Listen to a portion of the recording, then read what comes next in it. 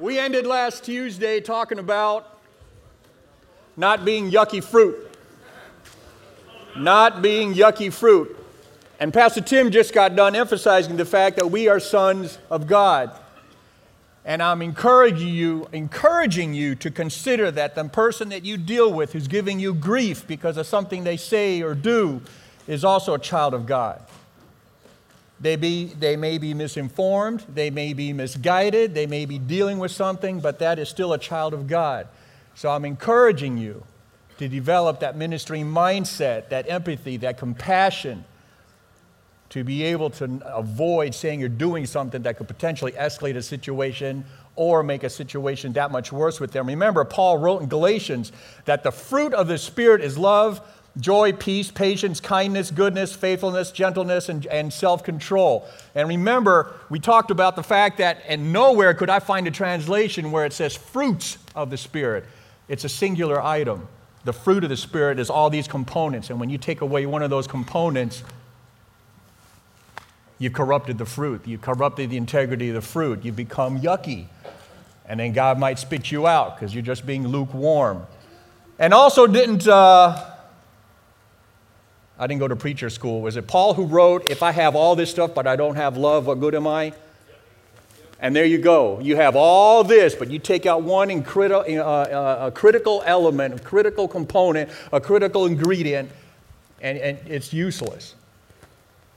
Mindset. Your mindset on how you go about dealing with life's curveballs and surprises and all that will make a difference not only in your life, but in someone else's life who's watching you. And you may not even be aware that they're watching you.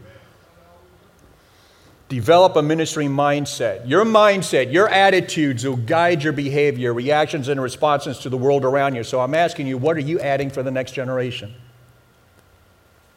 How are you helping break the generational curses, cultural curses going on around us today? What are the little things that you are saying? In Isaiah chapter 6, verse 8 through 13, well, let's talk about the book Isaiah real quick. The book Isaiah in the Bible speaks of very troubled times, that people are out of control, very much like what we see today. And then in Isaiah 6, then I heard the voice of the Lord saying, whom shall I send? And who will go for us?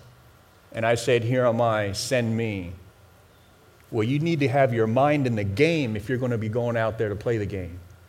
You're going to have that positive mindset. You're going to have what I call that ministry mindset. And mind you, we hear this from time to time. Ministry and being a missionary and all that isn't necessarily in Pakistan, India, South America, or whatever. It's in your own backyard. It's to your neighbors, your co-workers, to the guys here Tuesday mornings. Missionary work is you being that Christ-like example. It doesn't mean you have to be in a foreign land. We talk about planting seeds in people and letting God bring others into their lives and nourish and water that seed. But have you ever considered that you are that person? You are that person brought into someone's life to water it, nourish, cultivate a seed that's already planted in their heart and their spirit. Have you ever considered that? We can't even begin to comprehend or appreciate the role we may play in God's plan for someone else. We cannot come close to even understand or comprehend the incredible role we may play in God's plan for someone else. Earlier this year, the movie Jesus Revolution came out. You guys watch it in February? Based on Pastor Greg Laurie's his biography on how he got started, how he was born again and became the pastor to this day, a mega church over in California with multi-millions of people around the world tuning into him daily. Pastor Greg was a troubled teen and was inspired by a scripture-quoting, dope-smoking hippie named Lonnie Frisbee in the late 60s.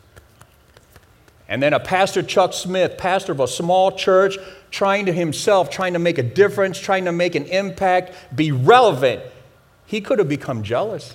He could have become envious of Greg Laurie's rising star. But instead, he gave him a platform, he encouraged him, and put him in charge of a small Bible study. Lonnie Frisbee planted the seeds. Pastor Chuck Smith cultivated the seeds.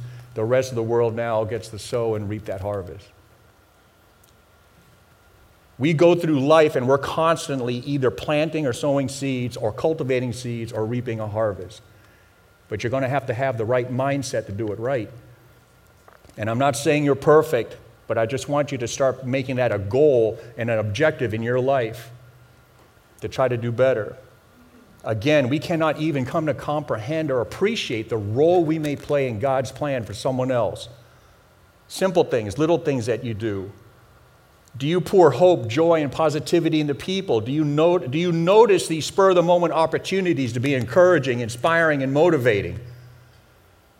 We just went through a real hard time with the pandemic, and there's a lot of stuff, political, there's a lot of stuff to be offended about these days. But how are you dealing with that? Are you perpetually maintaining that angst and that anger and that frustration by reposting all this stuff on social media? Is that what you keep going back to? Don't. I'm telling you right now. Shut that book, turn off that computer, stay away from that crap for a while and start focusing on God a little bit more. Focus on your family. Focus on making a difference as opposed to just reposting a lot of angry stuff. And again, I'm not saying that a lot of this stuff isn't true. I'm just asking you to consider the ripple effect of continuously putting out this stuff that's very frustrating, okay? Do you pour hope, joy, and positivity into people? Because, folks, the truth is that oftentimes it's when you at least expect that you're making a difference or an impact that you actually are. Now, I'll tell you a personal story, just to highlight that. In June of 2013, Pastor Randy Don just had his golf tournament, and he was having lunch with a guy. And this guy started to tell Randy about something about me because he recognized me at the golf outing. And Randy stopped him and said, "Man, you got to call John and tell him this yourself."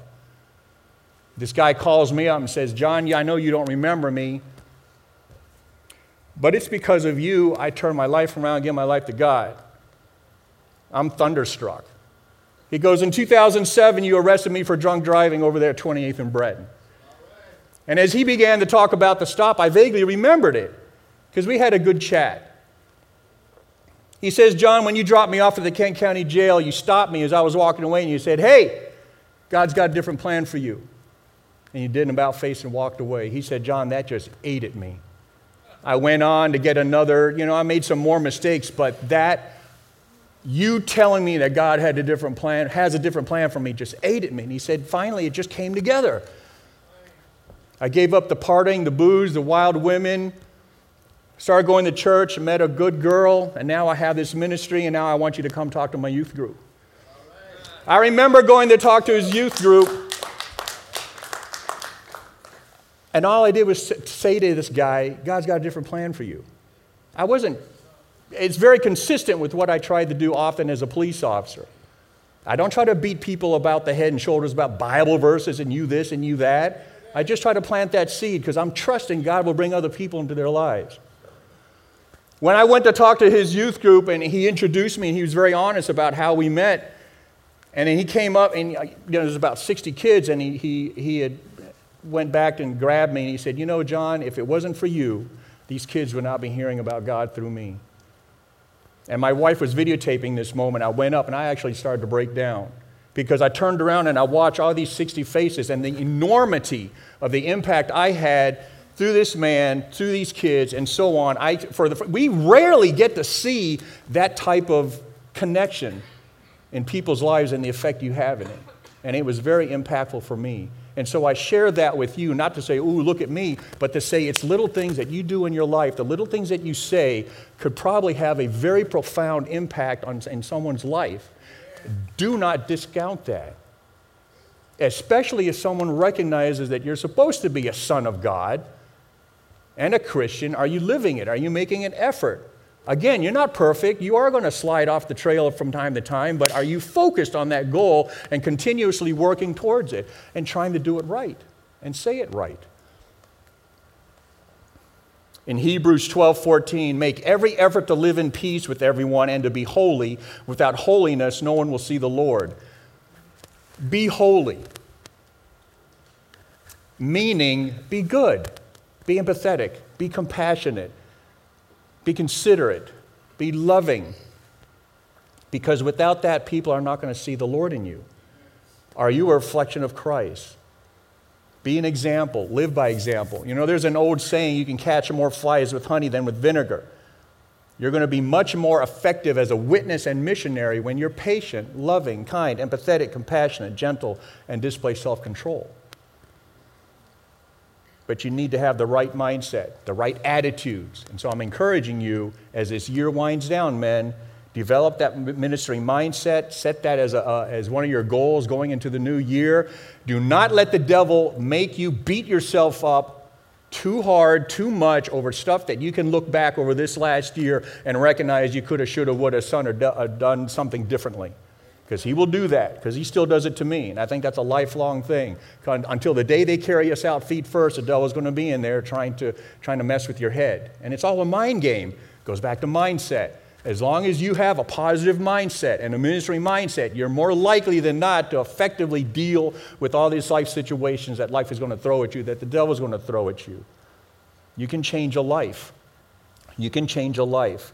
Not asking you to be perfect, but as this year winds down, again, I'm just asking you to make that one of your goals. Be conscious. Make a conscious decision to do better next year. Develop that ministry mindset. Don't be yucky fruit. And with that, I'm done.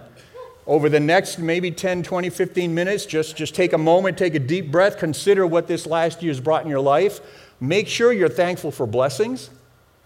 Make sure, and go back, and as like we used to do in the Army, and after action review and AAR, sit back and think about some of the situations you've been through. Think about what went right. Always validate and affirm what you did right, because that's how you develop confidence. That's how you learn from things. And then consider the things that you need to tweak and do differently.